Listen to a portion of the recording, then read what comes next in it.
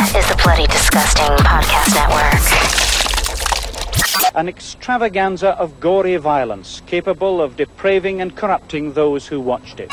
Boils and ghouls, lock your doors and strap yourselves in. From Los Angeles, California, Bloody Disgusting presents the Boo Crew Podcast. Horror news, commentary, reviews, interviews, and more. With your hosts, Lauren and Trevor Shand and Leone D'Antonio. Hey there, Trevor here on behalf of myself, Lauren, and Leo, welcoming you to episode 199.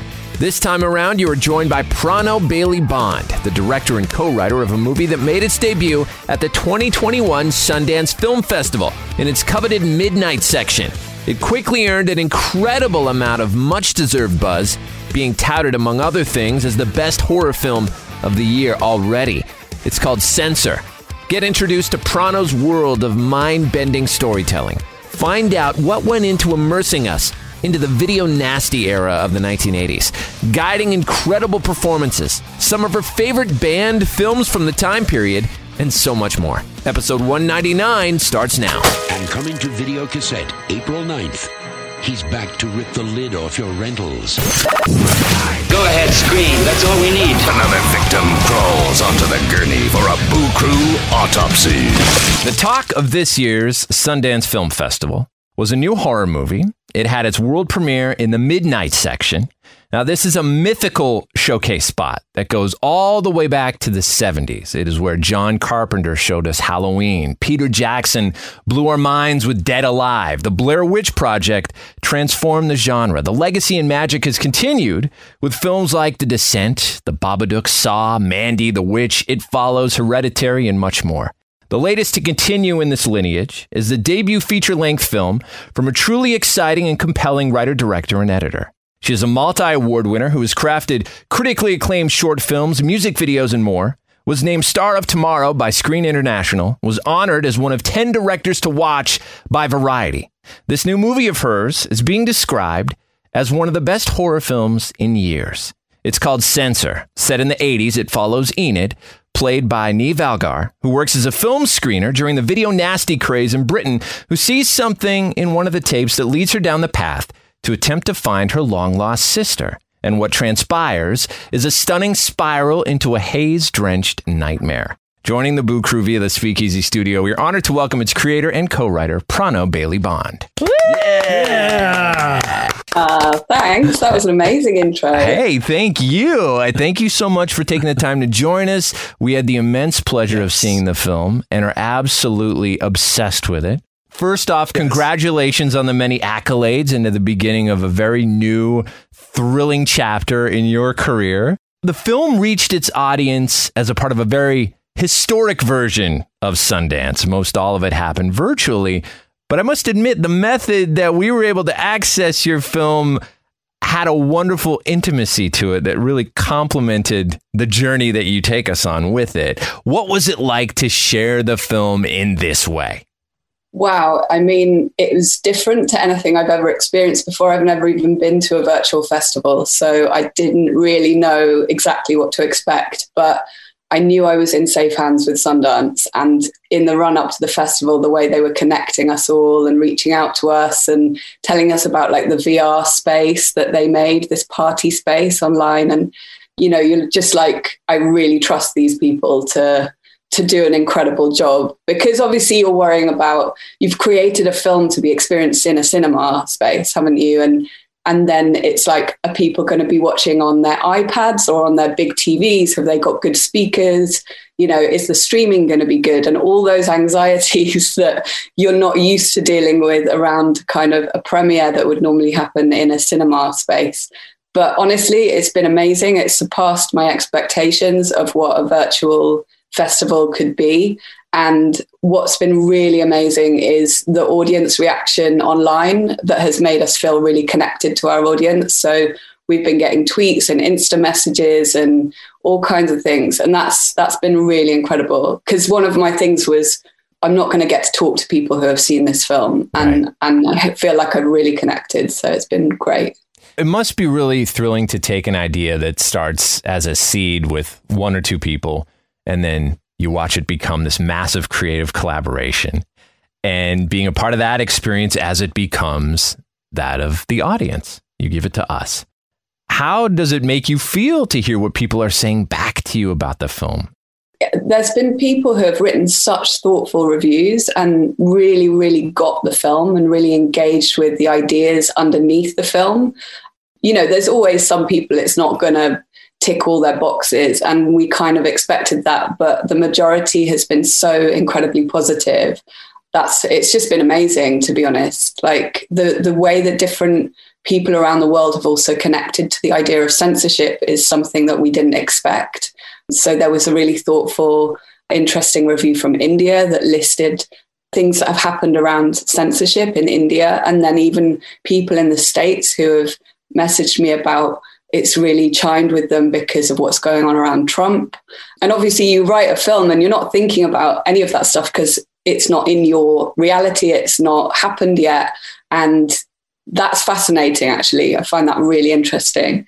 But yeah, the deep dive of some of these, reviews have been really incredible to read. And both me and Anthony Fletcher, who I co-wrote the script with, have really appreciated that massively, because you develop a script and you're always kind of trying to balance how obvious and subtle you make certain things and the fact that people are reading, our intentions into the film, I think it's just very rewarding. So I'm really happy. Tell us about yourself. Was horror your gateway down your path to becoming a filmmaker? Yeah, I think so. Although I didn't really realize it for a long time. Like I started making films, just making stuff that I wanted to make. And really my way into dark stuff was through the characters that I was interested in. And I mean, I grew up in the middle of nowhere. We didn't have a cinema nearby. So my kind of way into, film and cinema, even though it wasn't in the cinema, was through my family's collection of VHS that was on the shelf. So, there was like this amazing kind of recorded off the TV thing saying Eraserhead. And I'm like, oh, what's that? And so I kind of delved into all these films. And then, Twin Peaks was on TV when I was a kid. And that was the first thing that really gave me nightmares. Like I didn't get scared by the typically scary stuff. It was always the things that like wormed their way into my brain in a different way. And like something like American Psycho was like huge for me. I used to just watch that over and over and over again, and The Evil Dead. So I was massively into horror, but it wasn't until I'd made a few things and I sent my showreel into a film fund for like a funding application. And they didn't pick the film that I'd submitted, but they called me up and they said, oh, we've got this horror script and it doesn't have a director attached. And we can see that you're a horror director. And I was like, oh, am I a horror director? And I looked back at my showreel and I was like, oh, maybe I am making horror, but I hadn't really thought about it, I suppose. I guess I was just really interested in complicated characters that are struggling with something quite dark inside. I've over the years come to think about horror as the return of the repressed, like the thing you're ignoring that's going to like seep out in some twisted way because you're just trying to keep it inside.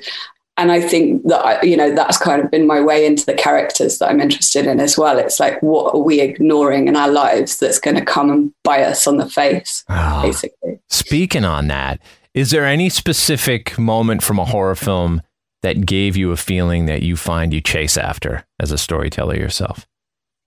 I think there's a lot in Lost Highway. There's a lot that's very kind of visceral.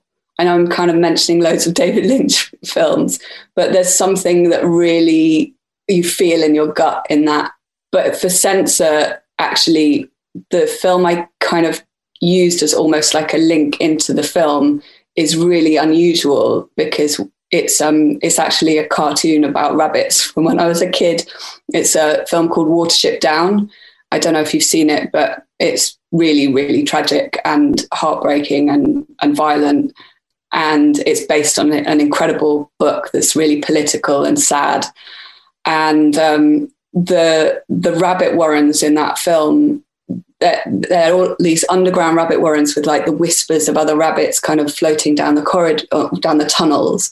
And that was always something that I felt was a bit like the censor's office, like this underground basement where you're kind of trapped with these films. And instead of the whispering voices of rabbits, it's like, you know, the screams of people being murdered in films next door. So that was always like a hook for me to get into the project. What can you tell us about the video nasty era that occurred in Britain and the result of it? Well, the video nasty era was a period in the 80s over here when basically the birth of VHS led to like this boom in low budget horror being made. And now these films were available direct in the home for people to watch because there was no censorship in place ready for VHS. Everything being censored was going to the cinema. So suddenly you've got all these like horror films, things like the Texas Chainsaw Massacre, Suspiria, Driller Killer, all going direct to the home. And the reaction over here was these films are going to poison the minds of society and turn us all into psychopaths. And obviously what happened was that made everybody interested in horror want to go and see these films. So they did a really great marketing campaign really for horror because people were seeking out like, you know, there's a whole group of amazing people who kind of were like, a lot of them are involved in Fright Fest now over here. They were kind of bringing the films in and duplicating them and creating fanzines and posting them around and getting raided and having all their collection taken off them and stuff. So it was like this really fascinating period. But for me in Censor, what was really interesting was I started to think about, you know, why do we think we're one step away as humans to like snapping? Like we're one Lucio Fulci scene away from taking like our shoelace off and garrotting our partner. And it's like, what must we think of ourselves to, you know, like there's some dark monster waiting to be awakened inside us. And I really wanted to kind of explore that feeling and that idea. So I tried to, you know, me and Anthony really tried to funnel that into Enid. You know, that deep down she thinks she's this terrible person. Do you have any particular favorites off of that infamous list of 72 films, and maybe some that people might not have seen? I know like Evil Dead is on that list and things like Texas Chainsaw. Are there any that, you know, undiscovered gems in that list? There are. I mean, I think because there's the obvious ones like Suspiria and Texas Chainsaw Massacre, and The Evil Dead was actually not on the Video Nasty list. It was cut, but not banned. But there's a brilliant film called Basket Case, which I would highly recommend. That also wasn't on the Video Nasty list, but it kind of dabbled, I think. It was like on and off the list. But it's so much fun. And I actually got to screen it on film with Cigarette Burns Cinema over here in London Short Film Festival a couple of years ago. And it was amazing seeing that on the big screen and with an audience, and everyone was like laughing and reacting. It's got some bonkers, brilliant scenes in it. So I'd say I'd point people to Basket Case as a first off. Yeah, the original short Nasty is centered around a son searching for his father. Is there a story behind changing it for the character of Enid looking for her sister? Yeah, do you know what? It's so far back in the development process. We always had this idea with Enid that there was something in her past that made her feel like a bad person. And that was what we were always searching for through the writing process. And we played around with a few ideas that were kind of more to do with parents, but it really felt like the sister connection. It's such a strong bond, and there's something so sad about somebody not getting to experience that sibling connection through their life. So it shifted pretty quickly to sisters. And then we even played around with whether it was an adult sister and kind of honed in on that over time. The Boo Crew will be right back. Hey, it's Kaylee Cuoco for Priceline. Ready to go to your happy place for a happy price? Well, why didn't you say so? Just download the Priceline app right now and save up to 60% on hotels. So whether it's Cousin Kevin's Kazoo Concert in Kansas City, go Kevin, or Becky's Bachelorette Bash in Bermuda, you never have to miss a trip ever again. So download the Priceline app today. Your savings are waiting. Go to your happy place for a happy price. Go to your happy price, Priceline. Analysis Films, the distributors of the controversial box office hit Caligula, now bring you a new challenge. Maniac. No horror that ever froze your blood, no terror that ever pinned you sweating to your seat can prepare you for Maniac. If you think you've seen it all, you haven't seen anything until you've met the challenge of Maniac. No one under 17 admitted.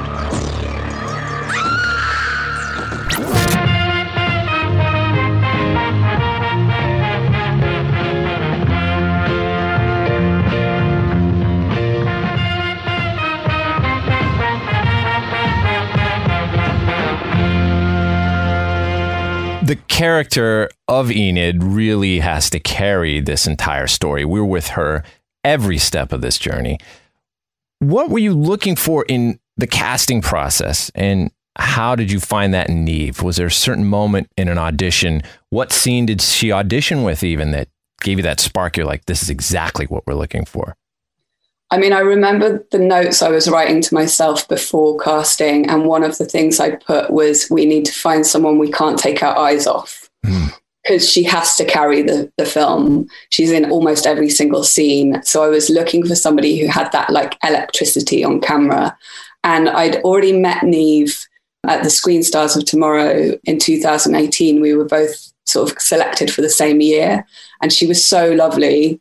And then when her agent had been in touch with my casting director, I was like, oh, that's really interesting. And I'd seen her in The Virtues, the Shane Meadows series that she kind of launched into the stratosphere through. And so there were kind of on the front of like her being in every single scene, I'd always wanted to find somebody who I really communicated with well, and who I felt like I could really work with and get along with. And, you know, you never know, to be honest, but that was always like something that felt like that was there with Neve. But that's kind of to one side, really, because ultimately you're looking for that spark. The scene that she read that blew my mind was the scene where she first comes together with Alice Lee, which is set in the ravine. And that's actually the image that we've kind of mainly used as well for the kind of press and things. And when like you write that scene, and you know, I'd written it and I'd put so much into it, but there was stuff in there that was maybe one line, and it's just this one line on the page. But when Neve brought it to life, it was like this completely raw emotion. She took it to like 200% emotionally, and I was just like, oh my God, like I didn't realize how far she was going to be able to go with this. And the fact that she could carry us emotionally on that arc, you know, because Enid has such a big shift in the film from this quite closed character to there. I mean, yeah, it was, you know, and she is electric and you can't take your eyes off her. But she also brought this empathy to the character that I think Enid needed, because she could have been quite a closed character. And I think there's something about Neve that you really care about her and the characters that she plays. And I love that in one of the reviews, somebody said that we'd done the unthinkable and made people care about a PBS, about a film censor, that we've made people care about a film censor. Right. But I love that. In terms of crafting this film, how did you want to approach the violence in the film, being that it's literally about video Nazis?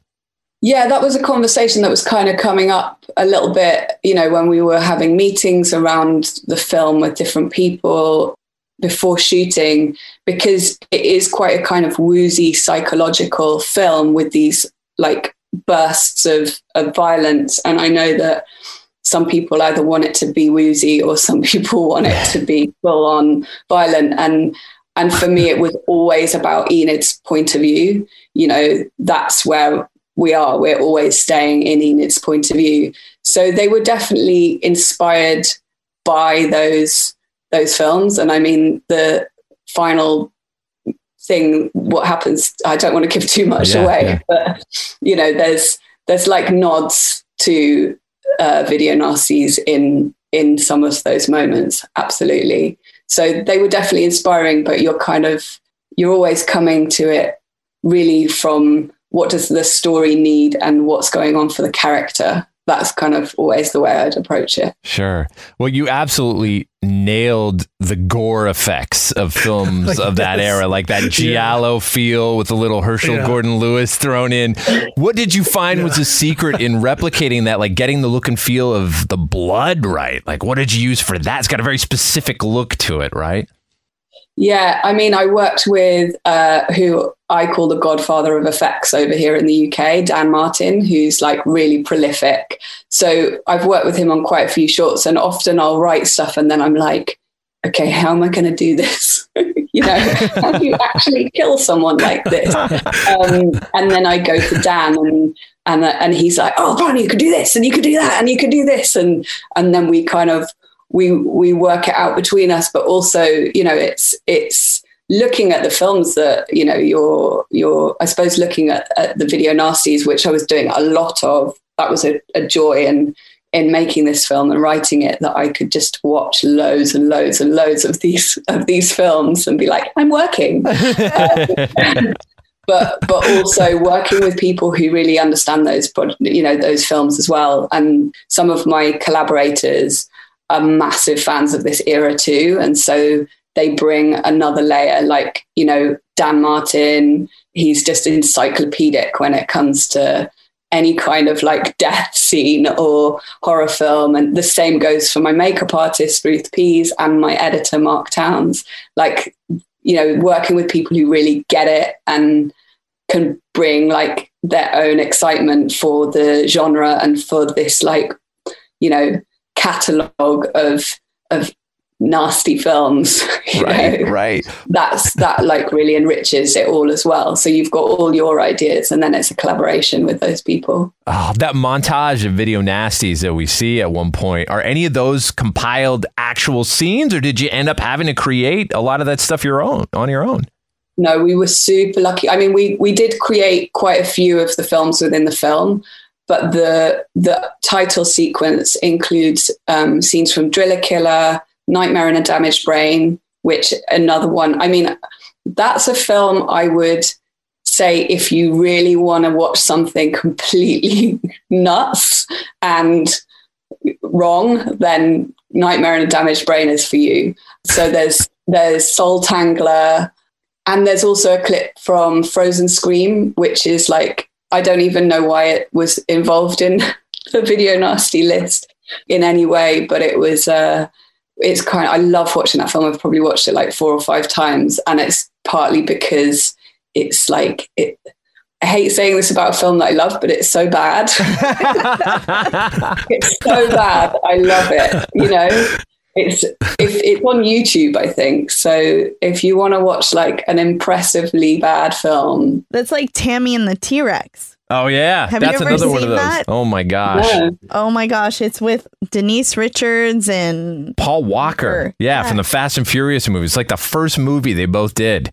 It's one of those ones that you see that's so bad it's amazing. Yeah. I'm going to have to, I'll dig that one out. Yeah, you got to look it up. It even has a title card wrong when you watch it. They actually called it Tanny in the T-Rex and never went back and fixed it. That's how gloriously, amazingly awful it is. I love it. Oh, okay. Yeah, it's going to be on my watch list. So how did you get that VHS look? It's amazing. Yeah, it was really important to get that, like, for it to feel authentic, basically, because it was always such a big part of the idea. Like when I sort of spoke to people who were more grown up than me during this period and who had been like getting the videos that had been rewound and rewatched over and over again. And they'd say you get to like a really nasty bit and it gets even more dirty because everybody's like watched that part over and over. So like it always felt, even in nasty, that it was kind of part of the like DNA of the film, and we wanted to find that texture. And so, we ended up working with Technicolor over here for the VFX, who are amazing, and they were equally as keen to make it as authentic as possible. So they actually did go down to VHS. So it's a combination of dubbing to VHS and then enhancing that with computer effects, basically. So it's a little bit of both, because actually when you go to VHS, sometimes it gets a bit too scuzzy, and I wanted to maintain like the performance and things. So yeah. Oh, that is so cool. Hey, I'm curious, for some of the things that Enid watches, was she doing that in real time and reacting to that? Was any of that stuff completed in post-production, things like Don't Go in the Church and things like that?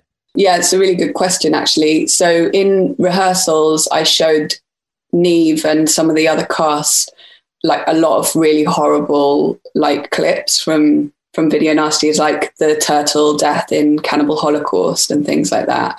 But on set, we hadn't shot Don't Go in the Church yet, so we couldn't show her that.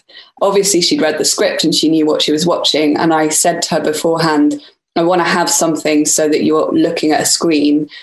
So what would really upset you? Like what will make you feel horrible, basically? And between us, I ended up coming up with a really horrible video of dogs being killed for meat, which is the kind of thing that like I can't really watch either. But actually on the day we didn't use it. She had nothing in front of her. So that whole performance is literally her imagining what she's seeing, which is kind of amazing. And when I was sat there on the day, I was a bit blown away by that she could she has such incredible access to her emotions and such an amazing imagination to be able to bring that to life without even knowing what it is.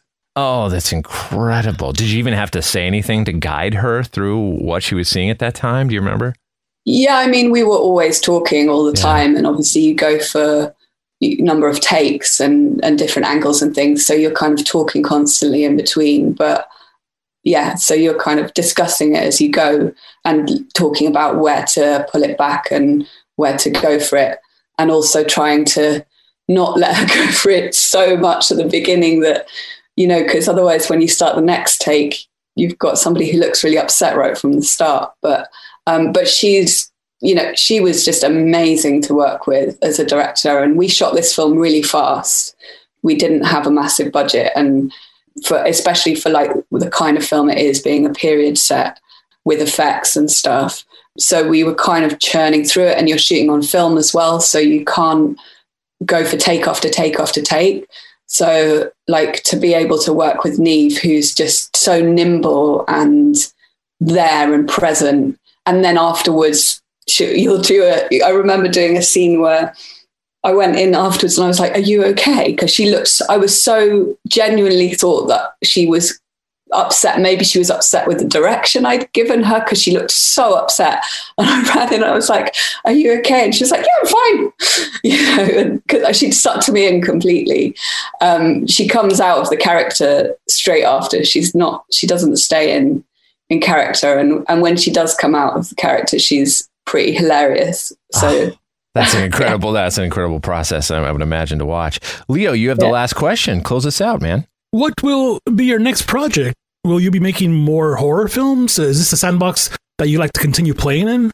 Yeah, I mean, I love horror, so I'm definitely not like, you know, just boinging in on horror and then off. I do see my body of work as being like a mix of genre. Sometimes it leans very much into horror, and then sometimes it's more in thriller territory, and some of my stuff is more experimental, and I love really mind-bending things that just twist our brains.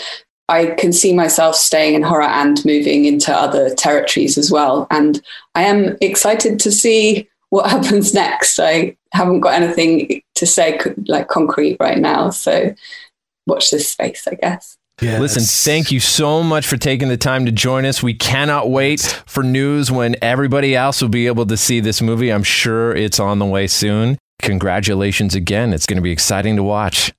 Oh, thank you so much. It's great to speak to you guys. That was the Boo Crew Podcast, episode 199. Special thanks to our guest, Prano Bailey Bond. Follow her at Prano Bailey Bond on Instagram and watch out for news on her film CENSOR and when you can see it here on the Boo Crew and at bloodydisgusting.com. Production tracks for this episode provided by Powerman 5000. Till next time, it is the Boo Crew saying, sweet screams. Thanks for listening to another episode of the Boo Crew Podcast. Haunt the Boo Crew at talesfromthebooCrew.com. Tales from the Boo Crew on Facebook and Instagram. Follow us on Twitter at Tales from the Boo. The Boo Crew is Lauren and Trevor Shand and Leone D'Antonio.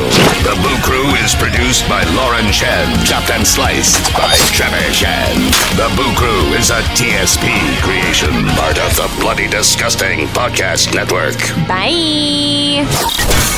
The Bloody Disgusting Podcast Network, home of the Boo Crew. For horror-centric interviews, SCP archives, weekly full cast storytelling, horror queers, genre commentary from an LGBTQ perspective, and creepy. For disturbing and terrifying creepypastas. Listen free wherever you stream audio and at bloodydisgusting.com/podcasts.